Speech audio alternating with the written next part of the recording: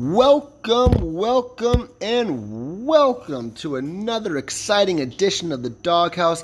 My name is Will, and I am your host of the podcast, the official podcast, for the best fantasy football league in the entire world. It just happens to be a Dynasty League too. I always got to be careful there that I don't say that it's the best podcast in the entire world, because, it isn't. But that being said, I've been listening to there's two other Dynasty podcasts that I listen to, and I'm actually convinced that when I'm trying, especially when the cat box is involved as well, then it's a no-brainer. But even on my own in the Doghouse, when trying, I think I'm better than both of those podcasts in terms of their just content and delivery and overall production. So, I remember when this thing started, and that's going to be relevant here in a second, but I had no idea if I was even going to be able to put 8 words together in a row, which coincidentally I wasn't able to do it very well in that moment. But I really wasn't even sure if I was going to be anything that someone would want to listen to. And here we are now. This is the 10th episode of season 3, and very, very, very excited to be getting back on the Doghouse with y'all. And today is not a fireside chat. We have had lots of fireside chats, but we are now exiting the off season, so we need to get back to being scripted. This episode has been written, so it is not going to be as rambly. So, that's going to be good. What do we do? One of the first things we do roll call. I got Stella here. I got Duke here. And guess what?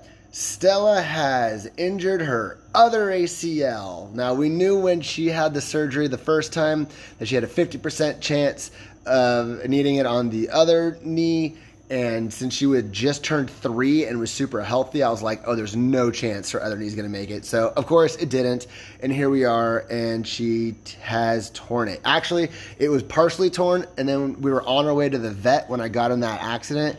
And Stella was in the car, and she got rocked, and it's now worse. So it had gotten better in the week and a half since I had taken her to the vet, and then it had gotten worse, and we just happened to be in a pretty decent car accident. And, she wasn't wearing a seatbelt, so she got rocked. So here we are again. This podcast started when I had the idea of doing it, but then she had that surgery, and I was out with the dog in the back house.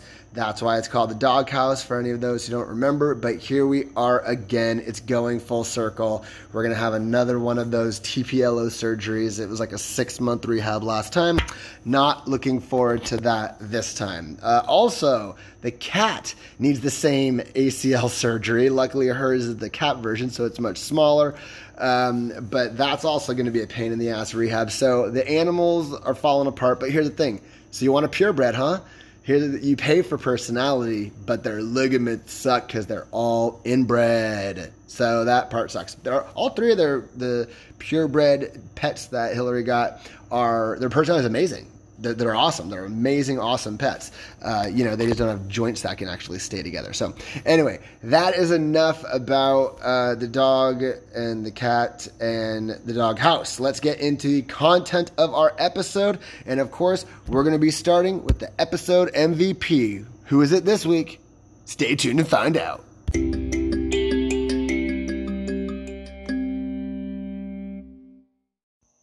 And the Season 3, Episode 10 MVP goes to BT. At the time of me writing this segment, there had been 2 trades since the previous episode. He was involved in both. So congratulations, BT. You're this episode's MVP. That's worth absolutely nothing. Other than me saying, I'm going to talk about you for a bit. I'm going to do a little speech here. So what I really enjoy about BT's presence right now is he seems to be getting involved in as many different types of leagues as he can.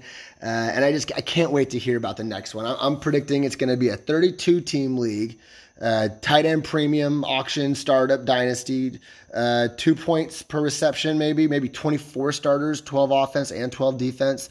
Maybe there's a spin-off best ball format for an extra $100. Oops, that's not a bad idea. We might want to think about doing that as well. And BT's showing me all the different ways that you can get involved in fantasy football, and sometimes I just think, well, if BT's in that one, maybe I could get in that one too. Matter of fact, the one I'm thinking of is that one that you got to pay in to get a team, but you use it like a regular general manager. I forget what that one's called. We talked about it on the chat. BT, I'm going to have you call in for next episode and let us know what you think about that format now that you've been at it for a couple months or whatever. Anyway, so BT made some trades, got the MVP of the episode. Let's talk about those trades in the news.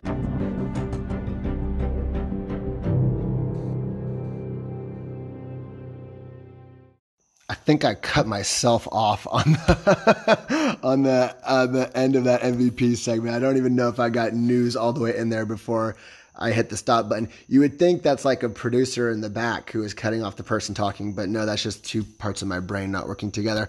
All right, so for the news, I went back. The last episode was about 6 weeks ago, and so I went back to the pin chat and started from where we left off last. And it looks like R-Dub and Wolfit made a bet about if the Bucks are going to repeat, with winner getting to choose if they do a third-round pick swap or not.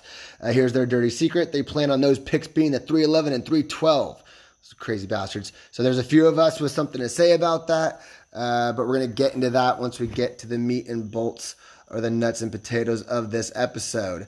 On that chat, BT predicted that Cam Akers would finish ahead of Jonathan Taylor, DeAndre Swift, Najee Harris, and Zeke. It was a hot take, my friend, and I wish we could have found out. But as we all know, Cam went down. He went down for the year.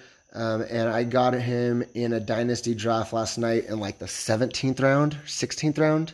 Something so crazy that I was like, I like haven't heard of the person I'm going to draft, or I could draft Cam Akers and hope that he actually can recover and become something like he was. We're all excited about him this year. RIP 2021 Cam Akers.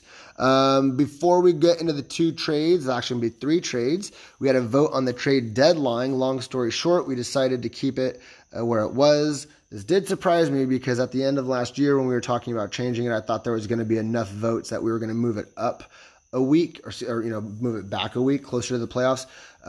But we did not. So it's still going to be whatever that is, like 2 weeks and 3 days between the last Monday night game of that week and the beginning of the playoffs. So you got to know if you're a buyer or a seller with 2 weeks out, where you could win out and have enough points for and know you're going to make the playoffs, and end up even going for a buyer and lose. It's going to be great. I like the idea where it's at. We'll see how it plays out again this year. But also, hey, if we don't like it again this year, we can be like, oh yeah, that's right. We talked about it last year that we wanted to switch it. Let's actually do it this time. And then at the end of the year, we'll vote again and we can move it back or whatever we want to do. All right, let's talk about some trades. The first trade was BT buying Bryan Edwards.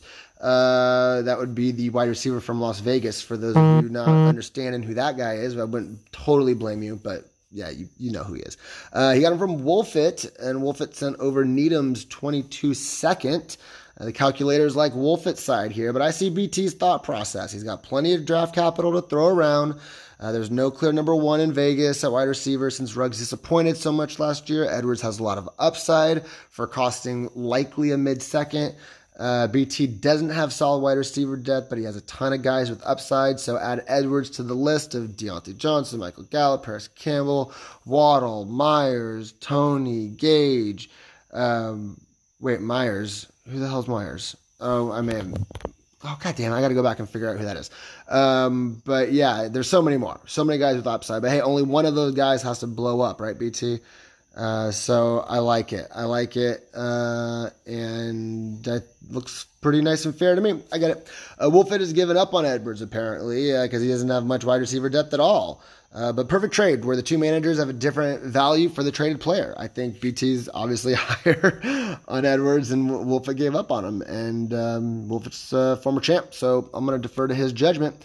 I'll give the nod to Wolfit since the calculators said it wasn't that close exactly, but I think it's closer than the calculators say, and I get what BT is doing here. So another trade. Good job, both of you. Another trade, again with BT, sending a 22-second. This time it was his, but it's for Devin Singletary, and it's to Austin. We already discussed how he lost Cam Akers, but he wasn't really planning on going for it this year anyway, so I bet he sees something with Singletary. Singletary sure is part of an impressive offense. Obviously, I'm wedded to that offense in my Allen and Diggs stack. So that becomes Austin's best pick in 22 now. As we'll talk about in a little bit, Austin, remember, was a seller and then got so much draft capital, then he became a buyer. Both calculators like Austin's side, but just barely, even negligible even. I'll give the slight edge to Austin, but I'm also biased against Singletary. I had Singletary that year in redraft where he was supposed to blow up and he just like really didn't. So now I think he's garbage. But he's not actually garbage. He's a pretty decent player. So I see what BT is doing and don't mind it one bit, but I also see why Austin's going to go ahead and try to get a little bit more draft capital back. Anyway, so I thought that was going to be it. I thought we were going to be all done and moving on, but there was another bit of news as a trade happened right before I started recording, and after I finished writing the episode, and the rich get richer as Weiland gets Will Fuller from Needham for Ruggs. The calculators really like the Will Fuller side. But I also see the upside for Needham. Giving up on Ruggs might be premature. And he had one bad year. He wouldn't be the first ever wide receiver ever who sucked his rookie season and then really turned a corner that second year. This year is going to be very important for Ruggs. The other thing with Will Fuller, yes, everyone's really high on Will Fuller right now. He only has one game left on his suspension. He was really, really good last year, but he got suspended for steroids. And also, let's not forget, Will Fuller has one of the more lengthy injury histories. So, it could be this type of thing where even if Ruggs is only mediocre next year, Fuller could be out the whole year. That being said, Fuller is just a much better wide receiver right now than Ruggs. And so Weiland going for his championship is getting some nice wide receiver depth for a little later in the year. But that is the last of our news, so it's time to get into the meat and bolts, the nuts and potatoes. That is right. We have the 2021 preview coming up, team by team breakdown and analysis. But first, a word from our sponsor. Hi, do you live in rural Georgia? Are you from one of them Yankee states? Do you feel like getting stuck on your own dirt road? Do you desire to have your husband looked down upon by all men, all real men, all local men? Do you want your husband to have to come up with a lame excuse to explain the vehicle that he showed up in? Well, if the answer is yes, then you want a two-wheel drive truck, my friend. Don't ask your husband about it. Just get it and then explain to him why it makes sense. Give us a call at your two-wheel drive truck Coastal Georgia version dealership. All right. Let's move on and see what we have next. Oh, that's right. We do need to actually. Oh, wait, no. I'm so sorry. Before we get to the meat and potatoes, the meat and bolts. I did want to say thank you. The commercial reminded me about the two-wheel drive. I threw it up on the chat, and you guys gave the quick negative feedback, and it was fantastic because I walked in and was like, yeah, that was a resounding and adamant no. And she was like, oh, great, that's why we asked. Fine, move on. I was like, oh, awesome. I was afraid she was going to say, now I have to figure it out. So anyway, I did want to say thank you to everyone for responding on the chat so quickly and with good, solid info. But then we also have some more feedback on the topic. And that's right. That means we have a special interview for this episode right now. Well, all fans of the Doghouse know that music means we have a special interview for this episode. He's not co-hosting tonight, but he is with us live from the Cat Box. Here is Needham. Needham, my friend, what exactly are your thoughts on a two-wheel drive truck in Georgia? Well, you can't get a two-wheel drive truck in Georgia. Come on, man.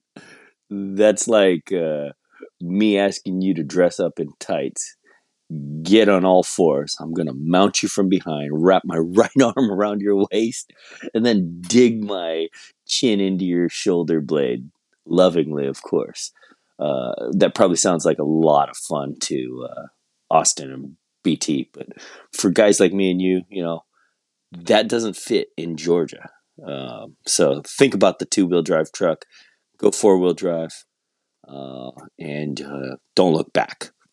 And neither should the guy on the ground on all fours dressed in tights having somebody's chin ground into their shoulders while and whatnot while being mounted. Whew. Well, that was incredibly descriptive. Thank you very much, Needham. I appreciate the advice and the input for the episode as always. And now we are here. It is time. Let's get into the meat and bolts, the nuts and potatoes. It is time for the 2021 preview.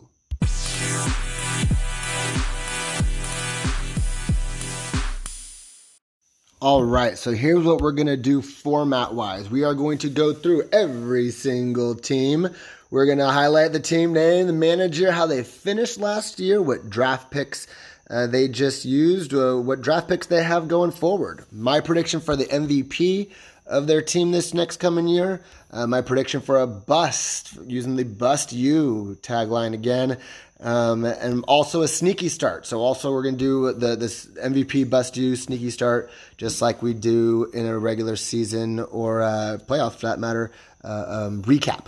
And then I'm going to end up with going your chances of winning the whole thing. So let's go ahead and start with last year's 12th place finisher. That would be Team Triceratops.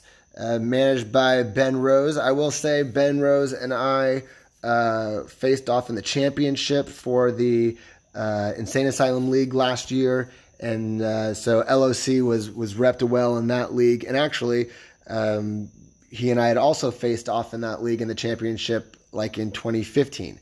So Ben Rose and I have a couple of final appearances in that league, but this last year, Ben, while in that championship, he does not get the championship this last year. 12th place, but he comes back and he traded his first and third for CEH.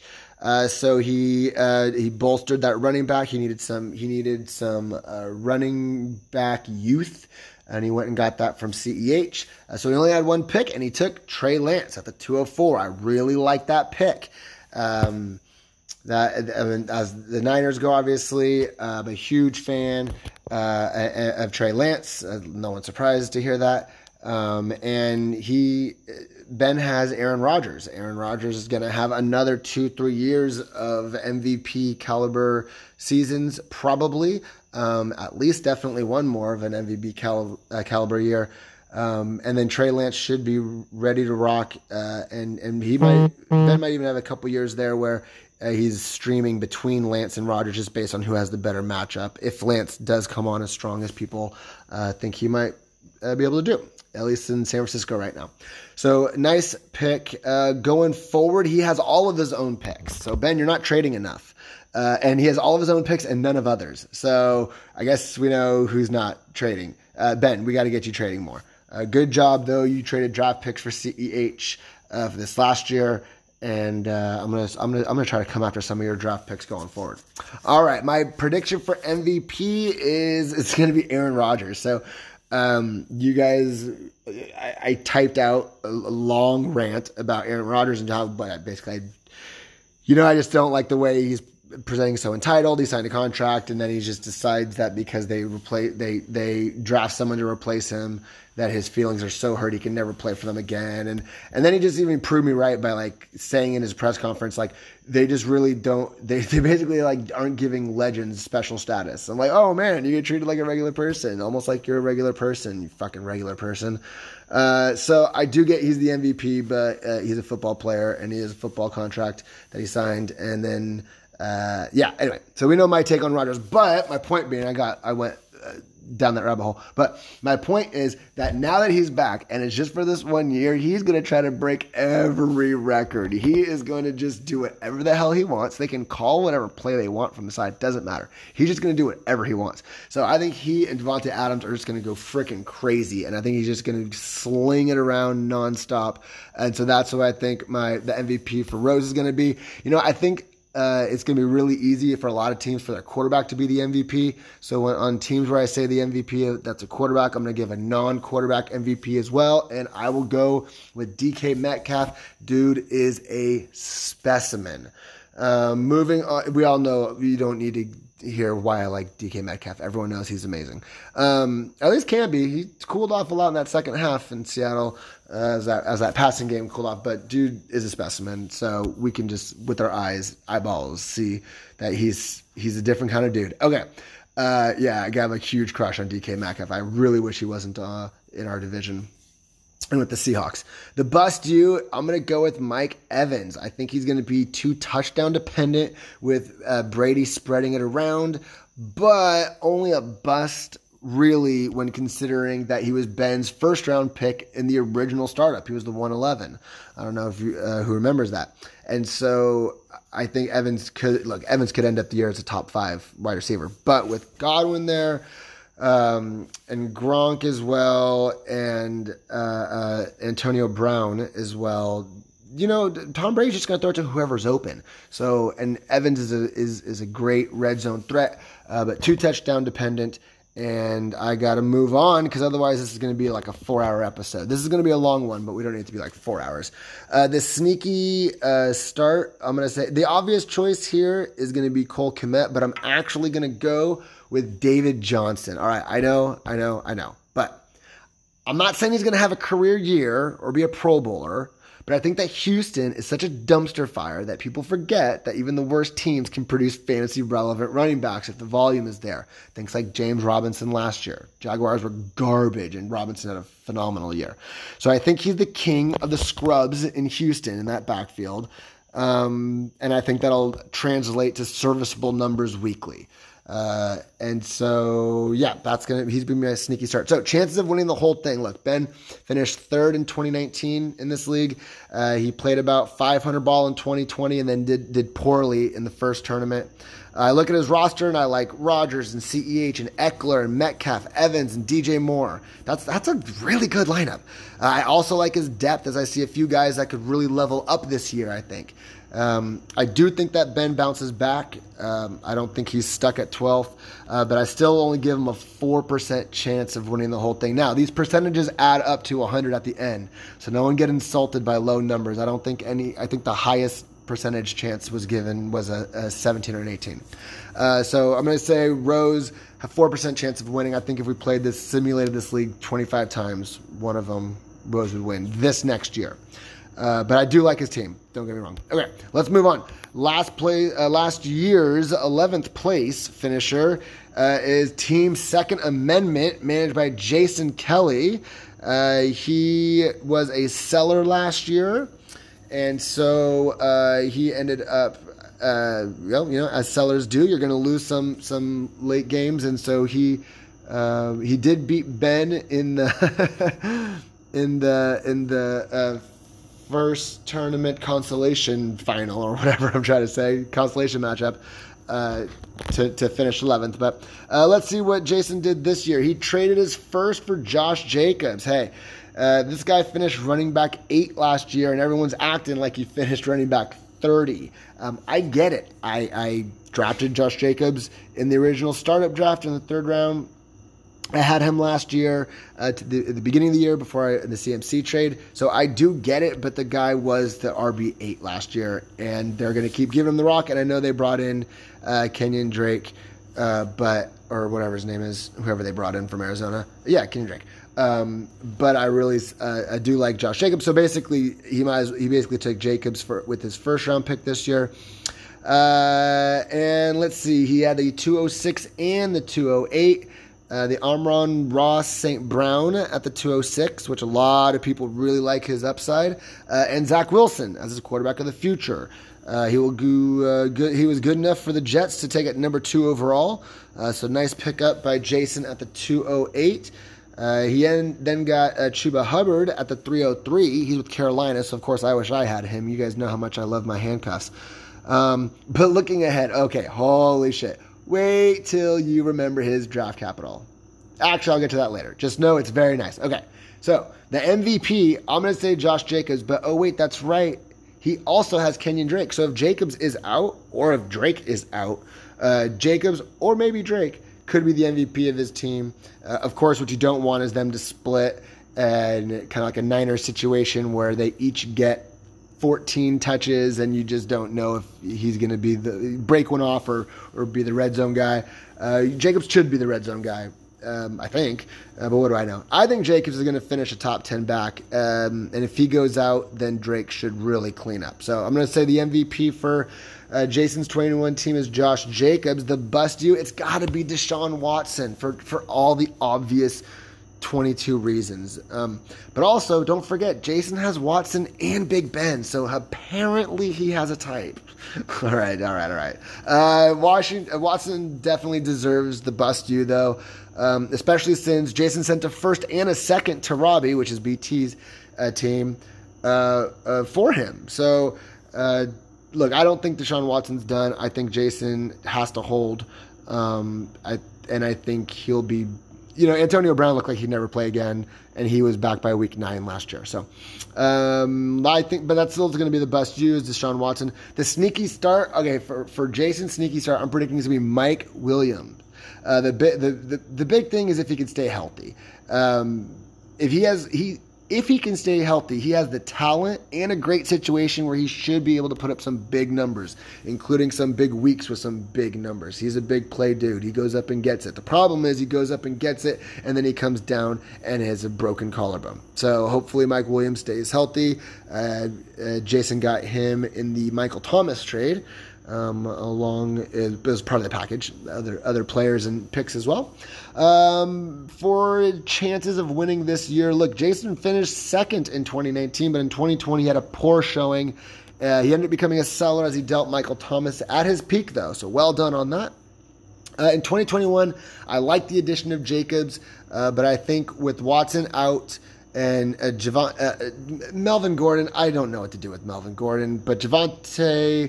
the hype train is really strong. I actually think Melvin Gordon's going to have a great year because I think it's his contract year. Just run him into the ground. Really pick your times when you're going to have the rookie go in there and do his thing. And then if Melvin gets hurt, although Melvin never gets hurt, he's always there.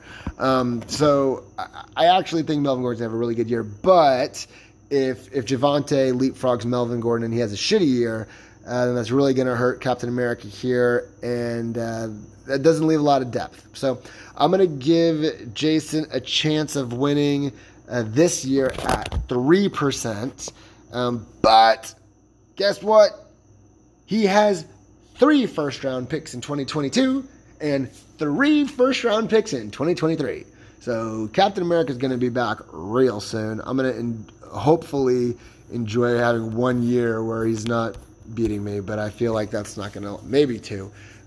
But I have a feeling I'm going to be looking up Captain America here pretty soon, a couple years. All right, let's move on. So next is Team Danielson, finishing 10th last year.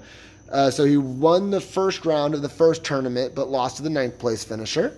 Danielson is managed by Austin. And let's see, what did he do? He traded his first for Zeke. So I said earlier, Austin was a seller during the year, and then in the offseason he became a buyer. And he traded his first for Zeke, and he traded Weiland's first for Zeke, or his, I don't know. He traded his, sorry about that. He traded Weiland's first for Zeke and his first for Mahomes. But he still has the 105, and he takes Etienne. So very nice. Wait, he's not done. He has another first-round pick, and he takes Michael Carter. Very nice double down at the running back position there, Austin. So the new look Danielsons, right? You got Zeke, Mahomes, and you got Etienne and Carter coming in. He also took Mac Jones and Ramon Stevenson or whatever in the third. I think I see the autocorrect messed up what his actual name is. So like Ramon or something like that. Stevenson, I think, whatever. Looking ahead, though, the cupboards are pretty bare, as he only has 2 seconds and no firsts over the next 3 years. He has thirds, but you know how I feel about thirds. Taking a look at his team, look, his MVP this year is most likely going to be Patrick Mahomes, because I don't know if you're aware of this, but it's Patrick Mahomes and he's super good. But Like I said, I'm not going to do quarterback MVPs by themselves. So for a non-quarterback MVP, I'm going to go with Allen Robinson. But only if he can get something from his quarterback. Look, we know what he can do with garbage time.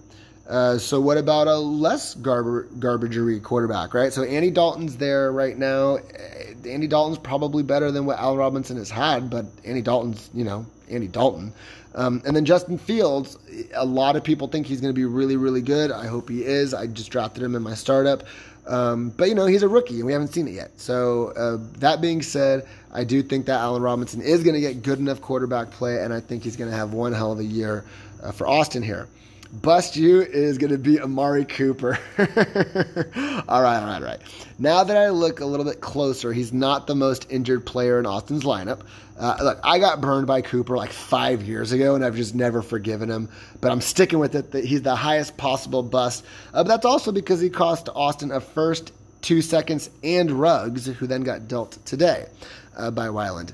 So that's right. So Weiland Austin got Cooper from Weiland. I remember that now that Weiland was trying to get rid of Cooper basically from the moment he drafted him. And that cost a first, 2 seconds, and Ruggs. So Amari Cooper might be your bust you. Also, Dak looks like he's a little injured and not exactly 100%, which is not what you want from a guy coming back from a bad injury. The sneaky start, I'm going to say, is Michael Carter. I think he forces his way into Austin's lineup sooner than later. The only person in front of him is a guy named Tevin Coleman. And the new coaching staff just left Shanahan's run-first offense. And so I think Michael Carter is going to get a lot of opportunities. I think he's really talented. And I think we will be seeing him carrying the rock a lot in New York. Austin. Look, I have your chances of winning this year at 7%. Now I had it higher, but it's down. But that's more about how much I like other rosters. I'm not anti Austin's roster. Obviously, Amari Cooper doesn't do a lot for me. But Zeke Mahomes, it's just kind of like the new Pierce team. At least the new Pierce Foundation. So we'll see if you can do a little bit more with that foundation. But I really do like your draft picks. I still really like your team. I think you'll be able to beat me any given day. But I think your chances of actually winning the whole thing this year are at 7%. All right. And remember, guys, all these numbers are low because they actually do add up to 100, and there's 12 of us. All right. The 9th place finisher last year was in Motion, managed by BT. He was 9th, which means that he won the first tournament last year. Well done, BT. That's how we do in this league. You earn draft picks, and so you earned the 101 by finishing 9th. Well done. He trades out of the 101 and ends up with the 107, where he takes Javonte Williams, or as it says here, Having Williams. Because again, the autocorrect, and I didn't actually proofread it. The buzz out of camp has been very, very hypey. So much hype for Javonte. Everyone is just drooling over him. He was up again 2 picks later, BT was, and he took Trey Sermon, who we then flipped for a first and a second because Needham went and got his guy, but nicely done, BT. Well done indeed. So he wasn't done in the first, and he grabs Waddle at the 112. So there's 3 first-round picks right there. And then on to the second at the 207, he grabs Kadarius Toney for New York Giants. And then he got Amari Rodgers for Green Bay in the third. Very nice draft for BT. Oh, I think I'm realizing now that I did not write down what BT's picks are going forward. Oh, should we go ahead and just actually look it up really quick? I don't want to stall. I really don't. I rather not stall, but I am pulling it up in this exact moment. All right, so BT's picks next year. Come on, phone, don't fail me now. Oh my God, it's so funny. I've had there it is. Okay, cool. We have 2 firsts in 22, 2 firsts in 23, 3 seconds in 23 as well. Very nice. So 2 firsts next year, and then 23 he's got 2 firsts and 3 seconds. So BT still has plenty of draft capital to throw around. So well done. Let's go ahead and take a look at his MVP. Well, it was going to be Cam Akers. So now I'll go with Dak. Dak was probably going to put up the most points for you. But again, going for a non-quarterback MVP, I'm going to go with Javonte Williams. I'm going to say, I know I just said that I think Melvin Gordon's going to do it. But for your MVP, I'm going to say Javonte Williams is going to do it. I guess I have to. Okay, what do I think is actually going to happen? What I would do is I would run Melvin Gordon in the ground and I'd pick my spots with Javonte. That being said, that's probably what they'll do in the first half, and then in the second half, they're probably just going to unleash Javonte and let him take over. So I'm going to say that's why I have strong takes on both, because I think what's actually going to happen is Melvin Gordon's going to get the first half of the year, and Javonte Williams is going to get the second half of the year. We've seen it so many times with talented rookies. That's very rare that they come in and just do so amazing right off the bat. I know if running backs do best as rookies compared to other positions, but still it's not uncommon for that second half to be their half. Okay, the bust you. So I'm going to guess that Courtland Sutton gets screwed by horrible quarterback play and just only puts up that inconsistent garbage time points. However, I think he has a great quarterback next year, probably Aaron Rodgers. And I love Courtland Sutton for Dynasty. I just think the 2021 Sutton might screw BT. So that's going to be my bust you. The sneaky start is I'm going to go with the bust, Gus Edwards. I think they're so run-centric, and they're not going to kill Dobbins. So I think Edwards is going to get some pretty decent volume, and I think there's going to be plenty of that volume in the red zone as well. So I think Gus Edwards is going to be my prediction for the sneaky start for BT. Look, chances of winning this year, this is not the year for BT. I'm going to put your chances, BT, at winning the entire thing at 2%. That being said, I love what BT has been doing with this roster from the moment that he got it from Robbie. And I think, similar to Jason, I am going to enjoy BT not beating me this year, but I'm worried about him going forward in a year or two, especially. That gets us to the 8th place finisher last year, the former champ, Team the Pudge Heffelfingers. Wait, did I say BT's team name? Yeah, I did. Okay. Sorry, just making sure that I've got everyone's team name thrown in there. Managed by former champ Eric Wolfit. I don't actually get the Pudge Heffelfingers reference now that I'm actually looking at that. So, Wolfit, draft picks, he had the 108, and he got Devontae Smith. While I was looking him up, everyone knows about the Slim Reaper, Devontae Smith, as Heisman. His skill set stands out for itself. Quite an amazing player. He has a small frame. Everyone knows he is small, but guess what? He was small in college as well, and won the Heisman. But not just like, had a good year. No, like he won the Heisman. So I'm going to go ahead and say that I really like that pick. But as I looked him up, this is what I was trying to get to. I saw that he has an MCL sprain, but he should be fine right now. Wolfit then was up again in the 3rd, and he took Micah Parsons. I did not know who Micah Parsons was, and then realized that it's because he's an IDP, so that makes sense. I think I even put that on the chat. So next year, draft-wise, Wolfit has all of his own picks plus an extra 2nd and a 3rd. All right, taking a look at his team, for his MVP, I'm going to go with David Montgomery. David Montgomery, another guy I'm going to bring up today that I think gets no respect. He finishes the RB4 on the year last year. I know he got really hot at the end, and those numbers got inflated a little bit, where in terms of there's plenty of weeks earlier in the season that he wasn't amazing. But also, David Montgomery was injured in the offseason last year. I remember that's why I didn't draft him anywhere, and I totally regretted that. His current ADP in redraft is in the back of the 3rd. Dude, my mind is blown. I'm going to have shares of David Montgomery everywhere, although I didn't get him last night, now that I think about it. So I think David Montgomery finishes a top 10, maybe even a top 5 running back again. I'm that high on Montgomery, especially if he can stay healthy all year. There's always a couple guys that we think are going to be top 5 backs that end up getting injured. So think CMC last year, right? So And Saquon was the other guy I was thinking of in terms of a couple top 5 backs. So I think David Montgomery is going to be the MVP of Wolfit's team this year. So my bust you pick for Wolfit is Judy. He's my bust pick, and it's for the exact same reason as the Courtland Sutton, right? I just said this, and it's the same conclusion as well. I love Judy in Dynasty. I think he's going to have a great quarterback next year. I think he's really talented. I think he's a great player. I just won't be taking him any redrafts this year. This is a 2021 preview, so I don't like Judy in 2021.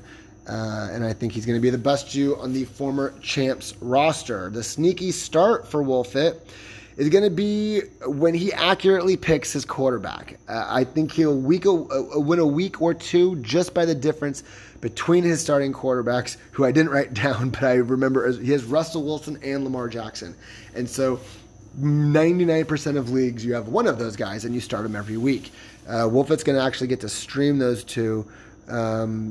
He's going to be benching a quarterback every single week that started in every other league. It's an embarrassment of riches at the quarterback position for Wolfit, and the sneaky start is my prediction that he will really pick his spots well and more times than not play the correct quarterback. But it is going to be a little bit. Honestly, it almost is like when I have both of the running backs for the Niners, and I have to pick which one I think is going to have the better day if they're both healthy. Anyway, a little bit different, of course, different teams, not the same backfield, etc., but you get my point. All right, chances for Wolfit. Look, he won the whole thing in 2019, and then he got bit by the injury bug last year. He is looking to get back to the top. I really like his roster. I really, really like his roster, even apparently a little bit more than Austin's, whose roster I also like very much. I'm going to give Wolfit an 11% chance to win this whole thing. So, Wolfit, you have me concerned. If you get double-digit % chance to win in this episode, then you're looking really good. All right. The 7th place finisher last year, team name is Rick Pierce right now, but I'm going to go ahead and give it Dr. Detroit because I'm pretty sure that's what he always names all of his teams. Team Dr. Detroit, managed by Dr. Pierce. Did he tell you that he was a doctor? All right. Well, he became a seller, and he got himself some picks, including the 101, where he took Najee Harris. Great pick, obviously. You don't need me to break down why Najee is a great pick. Okay. But then he takes Trevor Lawrence with the 104, and I don't like it, but I did call it. I told Jason exactly what I thought was going to happen. I think I may have even put it on the chat. I think I did. No, I did. I put it on the chat too. So it's timestamped. I called it. He took Trevor Lawrence with the 104. I'm not anti-Lawrence. He could be amazing. I just don't like taking a quarterback at the 104. This is really a draft position dislike of that pick. But you guys already know my take on that. Let's move on. Rick's next pick is the 211, and he takes Eskridge. I was surprised when Seattle fired their run-first OC because he didn't run enough, and then drafted a wide receiver in the second round when they already have Lockett, who they just gave a bunch of money to, and Metcalf, who's on a rookie contract, but obviously is the real deal and is a stud. But look, what do I know? Going forward, Pierce has 4 first-round picks and 3/3. No, that's meant to be 3 seconds next year, plus an extra first the year after. Let's do that again. He has 4 first-round picks and 3 second-round picks next year. The majority of the draft is just going to be Pierce. Let's go through his team. I think his MVP is going to be Najee. You all know exactly as I do why he was the 101 in this league, and why on that roster especially, I think he's going to be the MVP. Bust you. Look, so many to choose from on a rebuilding team. I'm going to go with Pittman, especially with the news on Wentz's injury being out 1 to 3 months. Wouldn't be surprised too if Wentz comes back and isn't himself and is kind of garbagey. And so I'm going to say the highest likelihood of a bust on Pierce's roster is going to be Pittman. Sneaky start is Cole Beasley.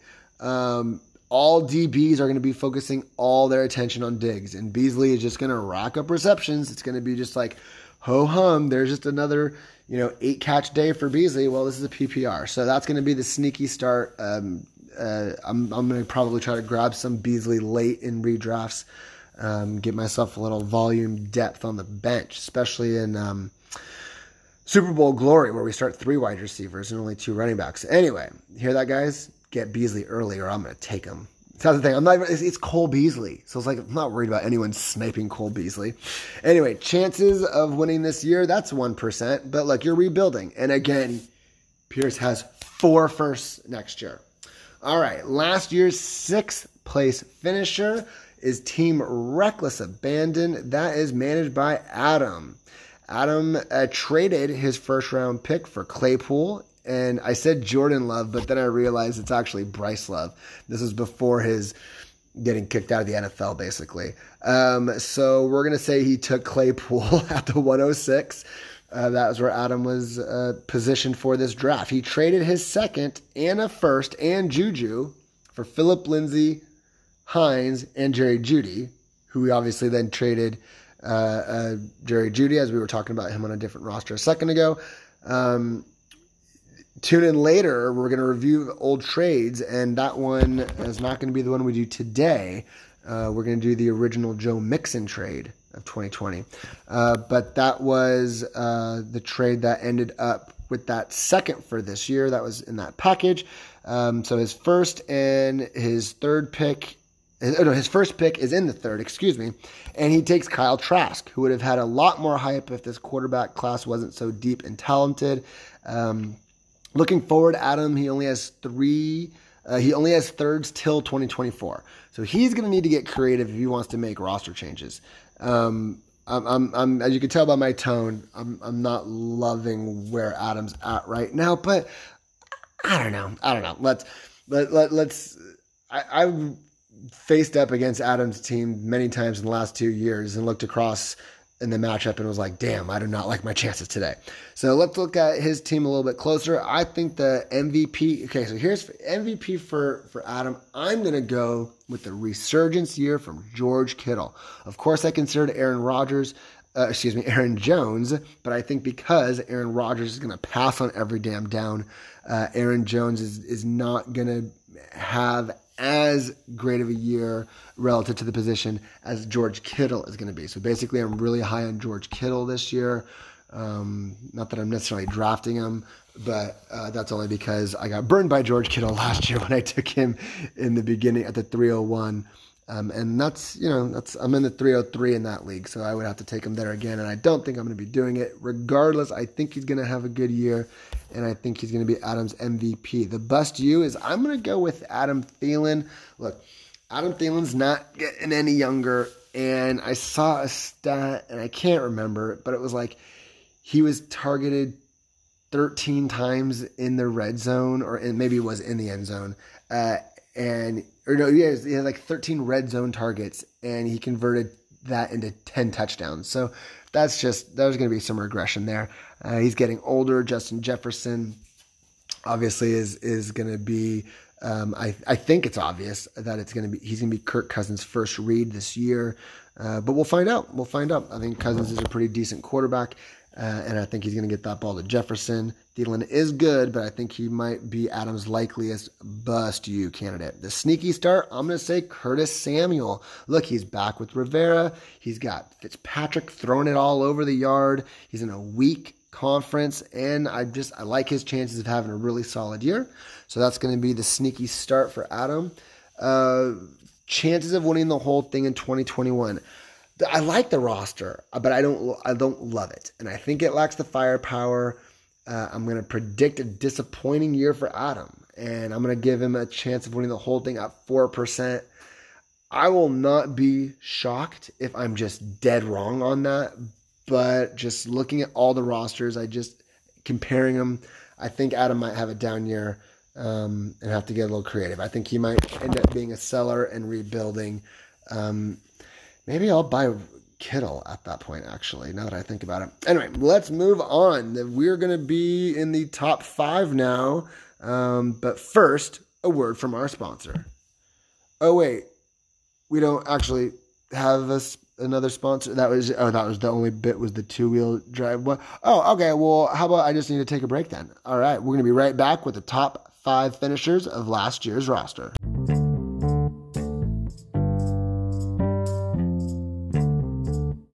And welcome back. Look, I told you earlier this was going to be a longer episode, and I was not lying. You know, I could have just put it up into 2 separate episodes, but actually, I'm just going to do it all in one. If you want to pause halfway through and listen to the second half later, that's totally up to you. You do you. All right, so 5th place is Team More and More Than Yours, managed by Needham. If you got 5th place in this league, that means that you won the 5th tournament. So, good job, Needham. After losing in the first round of the playoffs, you end up winning the next 2 to get the 5th overall pick. And we've discussed these picks on prior episodes, so I'm going to keep it really brief.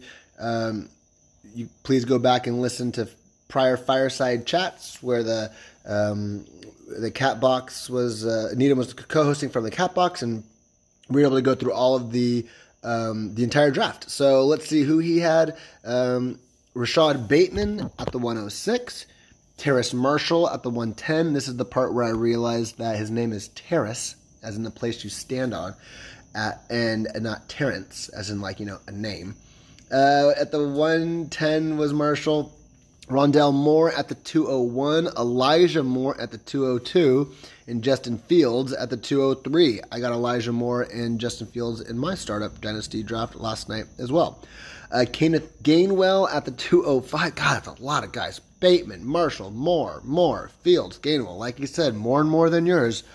So then he finally lets other people play, and his next pick isn't till the 305. At that spot, he takes David Mills, whatever the hell his name is. Again, with the autocorrect on these names, I apologize if I'm just like Anchorman and just reading guys' names just totally wrong, but whatever. You guys don't care. You'll get it. The quarterback for Houston, looking forward. Needham has 3 seconds next year, and don't look now, but he is stockpiling 2024 firsts. He's already up to 3. So I'm a little concerned about Needham in the future. Not the first time I've said that this episode. His MVP, my prediction is going to be Terry McLaurin. I think he's going to eat this year. I think his ceiling is way up there. I think he's going to have a real nice year for you, Needham. The bust you is going to be Cooks. I think he's going to be screwed by a horrible quarterback play in Houston. Needham traded one of the guys he inherited today, and Will Fuller for Ruggs, and I think he said, yep, he did, that Brandon Cooks is one of the other guys that he inherited that he just can't wait to get rid of, along with Landry, and of course Landry, right? And I can't think of the other one. But anyway, so I think Cooks might be a bust you for this year. I don't think he's done. I think he has some dynasty value for sure. But I think this year he's just going to be screwed by Deshaun Watson having 22 allegations and just, now there's no quarterback in Houston. Granted, he said he wasn't going to play in Houston anyway, but at least if they could have traded him, they could have traded him and gotten a quarterback also. So the sneaky start for Needham is going to be Trey Sermon. Look, I'll enjoy my few weeks of being able to start Mostert, but Sermon is going to take over that role, and it won't take more than a month or two. So, I talked about Javonte Williams and Melvin Gordon in the second half of the year. I definitely think the second half is Trey Sermon's year. I wouldn't be surprised if part of that first half as well. But also, I have a lot of faith in Mostert. Mostert's really good, and he's got a chip on his shoulder to come back, and he's good. He's such an afterthought right now. And so I do think Mostert's going to give me a few really good weeks of solid production. But I see myself starting Mostert in the beginning of the year, but not in the playoffs. Let's put it that way. So Trey Sermon is going to be the sneaky start. Chances to win the whole thing, Needham is only going to come in at 2%. This roster is still developing. I really like the direction it's going. It's just not happening this year. That seems pretty disrespectful considering he finished 5th last season. But especially as we get into these next 4 rosters, I think you'd have to I do think you have to simulate, like 50 times before Needham wins this year. Again, I'm worried about Needham in the future though. So, yeah, my on all these, it's these next 4 rosters, whether it's Needham or Wolfit or Austin, who I'm coming in a little bit lower on than some might expect. A lot of it is because of these next 4 rosters. The 4th place last year is Team Stanley 2 times, managed by, Stanley. He finished 4th. He made it to the semis, but then he lost to Rick, and then he lost to me. He traded his first in a package for Joe Mixon, and that is actually the trade that we will be breaking down later on in this episode. He takes so basically Joe Mixon was his first package, but you get my point. He takes Pat Freiermuth at the 209, and here's another guy that he would have gotten a lot more press if he didn't share a draft with Kyle Pitts. Pitts is taking up everyone's attention. They can't talk about him enough, but that also means then you're not talking about guys like Freiermuth. So he takes Kylan Hill in the 3rd. I'm not going to pretend I know anything about Kylan Hill. So I'm just going to go ahead and move on. His MVP is Dalvin Cook. I mean, it's got to be. Dalvin Cook, assuming he can stay healthy, and he has enough recently that you can't really say he's injury prone anymore. MVP's got to be Dalvin Cook. The bust you for Stanley, my prediction is Odell Beckham Jr. I did not like his side when he made that trade. That was one where I was afraid he was making the trade because I was like, dude, you got to respond to trades. I was like, we don't have to respond. Yes, you just got to respond. But even if Beckham sucks for him and is a bust, it's really not that big of a deal because he can just start Lockett instead. So Stanley's roster is really, really, really solid. So it's so solid that there's sneaky start. There's nobody sneaky. It's a lineup full of Pro Bowlers. So Stanley, there's a reason why he's won more regular season games than anyone else in this league. And yeah, I mean, while I didn't love that Beckham trade, the fact is, I'm envious of his roster. His roster is awesome, full of Pro Bowlers, and I give Stanley as good as a chance as anyone to win this whole thing. And I'm going to put him at 17%. Yeah, I mean, you could the rest of it. I think there's only been one other one that was double figures, and so now Stanley comes in at 17%. Okay, so yeah, you could tell I'm concerned about Stanley's team. 3rd place last year was me. Hey, the Coastal Gator Georgia. No, I got everyone else's name right, but not mine. The Coastal Georgia Gators, managed by yours truly. Draft picks, none. I had no draft picks. I used my first in a package for CMC, and my second was in a package for Michael Thomas, which I then turned into Diggs. Going forward, I have 1 first and 3 seconds, and that's it. And that first is until 2024. So you are looking at my 3-year plan. I remember saying then that when I added CMC and then Michael Thomas, who turned into Diggs, but I said, all right, like I'm willing to pay $100 a year for 3 years to watch this roster because I knew there wasn't a ton I can do. So CMC is obviously going to be my MVP. I hope. If not, I'm in trouble. That being said, CMC was out last year and I got 3rd. So I do like my roster. Obviously, there's Duke barking at a shadow, but we are out here. There's probably something out there that he's picking up on. The MVP is CMC. The bust you, I'm going to go with Raheem Mostert once he gets injured and or just replaced by Sermon. I had already referenced that previously. No need for further explanation. The sneaky start, kind of like Wolfit with his quarterbacks. My sneaky start is going to be either Higbee or Logan Thomas. I haven't decided yet. I think it's going to be Higbee. But I actually think Logan Thomas is going to regress. But I do like Higbee's chances, even though there's a lot of mouths to feed in LA, but I think Stafford's going to come out and I think he's going to do well, especially since I think Los Angeles is going to throw more with Cam Akers out, especially once Darrell Henderson gets hurt. I give my chances to win the whole thing 18%. So just a tick above Stanley. And let's move on to last year's runner-up. That is Team Ryan Reynolds, fan club managed by Rick Weiland. He finished second, yet somehow also maneuvered himself into the 102 and the 103, where he took Ja'Marr Chase and Kyle Pitts. I tip my cap. I want to be like Weiland when I grow up. Seriously, watching Weiland put together this awesome roster and then wheeling and dealing and having draft picks while I just basically paid for my roster, but now I have no capital.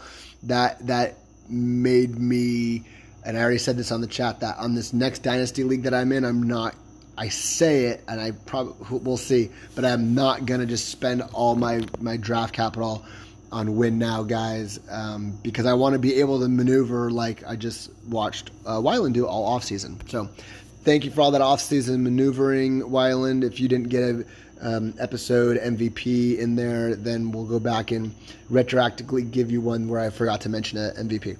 All right, so let's see. What do we want to do next is look at his... Oh, he had another player in the third round at the 304, and he had Dyami Brown. Needham highlighted him in one of the fireside chats. You can go back and take a listen. Going forward, Weiland has no firsts. And what else? No firsts and... Sorry, my screen went on me for a second. He has absolutely no firsts. He says he's trying to find a spot again. Okay, he has no first and only a third for next year. Ooh, got it. Okay, so no second until 2023. MVP is going to be DeAndre Hopkins. Dude, he's just so good, and Kyler is only going to be getting better. I had a Kyler DeAndre Hopkins stack last year. That's what won me in the Insane Asylum League. I do not make the finals or win the finals without that stack, and that actually was a big motivation for me getting Diggs to go with Allen, because now that I've won with a stack, I've seen it happen, and I'm willing to do it for top three guys at both positions. Anyway, point being though, DeAndre Hopkins is ridiculously good. I've always been such a huge fan, and I think he's just going to do it again. I think he's going to have another, top 5 year, just 3 second, maybe first. Top 5 though, just simple. Just he rolls out of bed and puts out another top 5 year. That's going to be your MVP. The bust you is going to be Tua. Tua Tagovailoa. Oh man, from tank for Tua to look. Maybe he will be good. He definitely needed to improve a lot in that offseason, as people were just in Miami were not impressed by what they were seeing. But even if Tua, similar to Stanley, if Beckham's the bust, he just can put Lockett in. Weiland is not hurting because he has Hurts. He has Hurts and he has Tannehill. So he can just stream those guys and he will be fine. Sneaky start, I'm going to go Ja'Marr Chase, especially in the second half. As I was saying earlier, these rookies really like to put up numbers in that second half when they feel a little bit more comfortable, feel like an NFL player, their playbook starting to open up a little bit more. So Weiland is a force to be reckoned with, and I'm concerned about his team this year. I'm going to put him at the same as Stanley, and right there with me, I'm going to put him at 17%. Remember, I was 18%, Stanley was 17%. I'm going to put Rick at 17 as well, which gets us to, that's right, the champion of last year, Team Rick's father, managed by none other than Rob O, a.k.a. Booby. Congratulations again, champ. All right. What does a champ do? Draft picks. His first was sent in a package for Miles Sanders. Oh, man, have I been reading about how Miles Sanders is going to be a bust this year. We'll see if that's what happens with that. He took Dez Fitzpatrick at the 212 for his taxi. And then he traded the last 2 picks of the draft, which we already discussed in a prior episode. You can go back and listen if you'd like. The MVP is going to be Kyler. He's going to have a pretty impressive year. I had just described Hopkins as the MVP for Weiland. So they're going to go up against each other, but they are going to be having their MVPs against each other. Because I want a non-quarterback MVP as well, I'm going to go with Derrick Henry. I think he has 1 more year left before his body starts to break down. I think he can put 1 more year. The bust you is, I got a couple for you. Hunter Henry and Michael Thomas. Why do these guys sound so familiar? Oh yeah, they were sent to the champ in that Diggs trade. Henry has a Cam Newton and Jonnu Smith problem. Maybe Mac Jones takes over and he loves Henry, but he's far from a guaranteed producer. He was far from a guaranteed producer when I had him when he was in San Diego.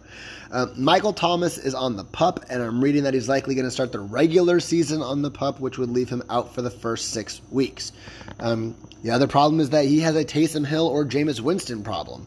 And, you know, he has, and the Hill or Winston problem also can be that he has Hill or Winston throwing to him or to the other team in Winston's case. And while, then they could be back, they'd be down and throwing some more, the fact is when you throw the ball to the other team, then your player has to come off the floor, like it's the NBA, off the field. Sneaky start for the champ. I'm going to go with Robbie Anderson. He's another guy that I think people are sleeping on, and he seems to be an afterthought, but I think I'll have a lot of him in redrafts this year. I expect a really nice season from Robbie Anderson. So for his chances for winning the whole thing, look, Boobie's the champ. His roster didn't get worse, but I do think he takes a step back. So I'm going to put him a tick below Stanley and Weiland and me, and I'm going to put Boobie in 14%. Which then leaves the final predictions for 2021 as, I think last place this year is going to be Pierce. I think 11th place is going to be BT. I think 10th is going to be Needham. I think 9th place is going to be Jason Kelly. I think 8th place is going to be Adam. I think 7th place is going to be Ben Rose. I think 6th place is going to be Austin. I think 5th place is going to be Wolfit. I think 4th place is going to be Boobie. I think 3rd place is going to be Stanley. And I think I'm going to beat Weiland in the finals. And Weiland's going to end at 2nd again. But I'm going to win the whole thing. So that was the meat and bolts, the nuts and potatoes, if I got it right. I never remember if I actually got it right or not. And you know what? Let's go on to reviewing an old trade.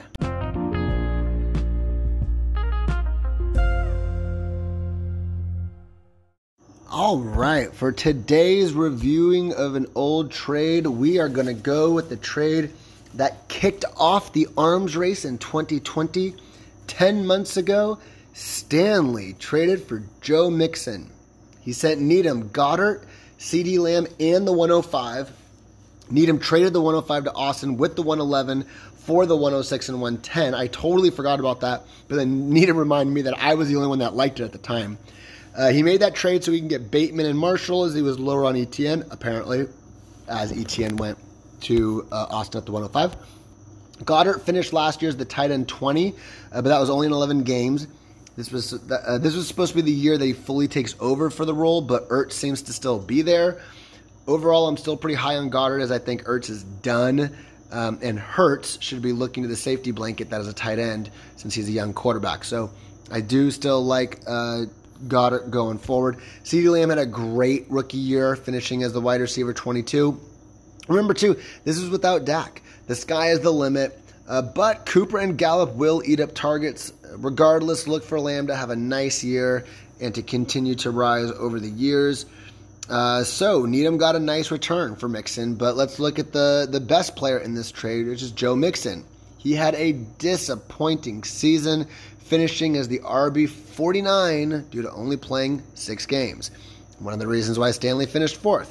But look, dude, he's a freaking stud. He's going to get 300 touches this year, and he will finish the season as an RB1 if he can remain healthy. And his career suggests that this shouldn't be a problem. So Stanley got pretty unlucky with Mixon last year, but I'm very concerned about Stanley's roster with Mixon on it for this next year at least. I don't know how many more years Mixon has elite production, but I am expecting one more from him for this year. So that was the old trade that we review. I'm going to try to do one every episode. Every episode I write, I should be able to pull that off. That only takes a couple minutes. And so let's go ahead and get to our random stat for the episode.